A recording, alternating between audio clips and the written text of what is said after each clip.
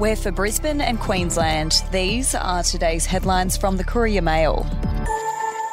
A threat by doctors to increase fees to visit a GP has been averted, with a proposal to alleviate the impending payroll tax shock set to be put to National Cabinet today.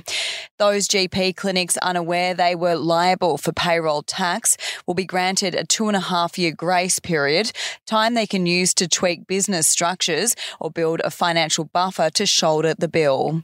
If you would like to read more on that story today, you can take out a subscription to the Courier Mail at couriermail.com.au or download the app at your app store. Former Minister Christian Porter admitted he fundamentally did not understand precisely how debts were issued and completed under the robo-debt scheme.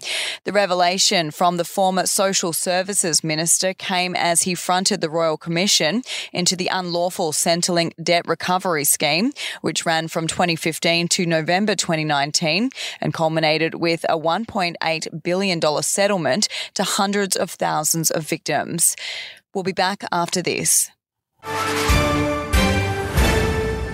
News doesn't have to be boring. The Brits have given Prince Harry a new nickname after yet another tell-all interview. Oh God, is it the Ginger Whinger?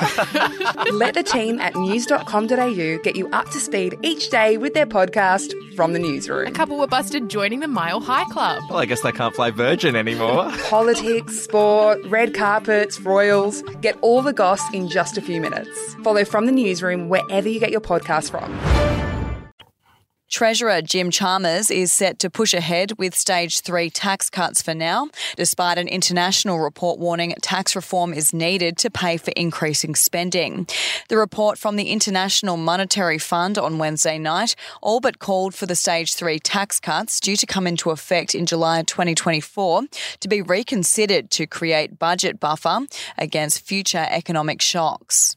And 2 men arrested for looting the property at the centre of Queensland's deadliest police shooting have been blasted by a magistrate for the disgraceful act.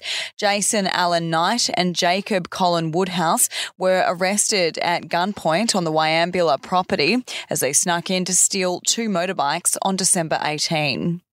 Those are your headlines from the Courier Mail. For updates and breaking news throughout the day, take out a subscription at www.couriermail.com.au. We'll have another update for you tomorrow.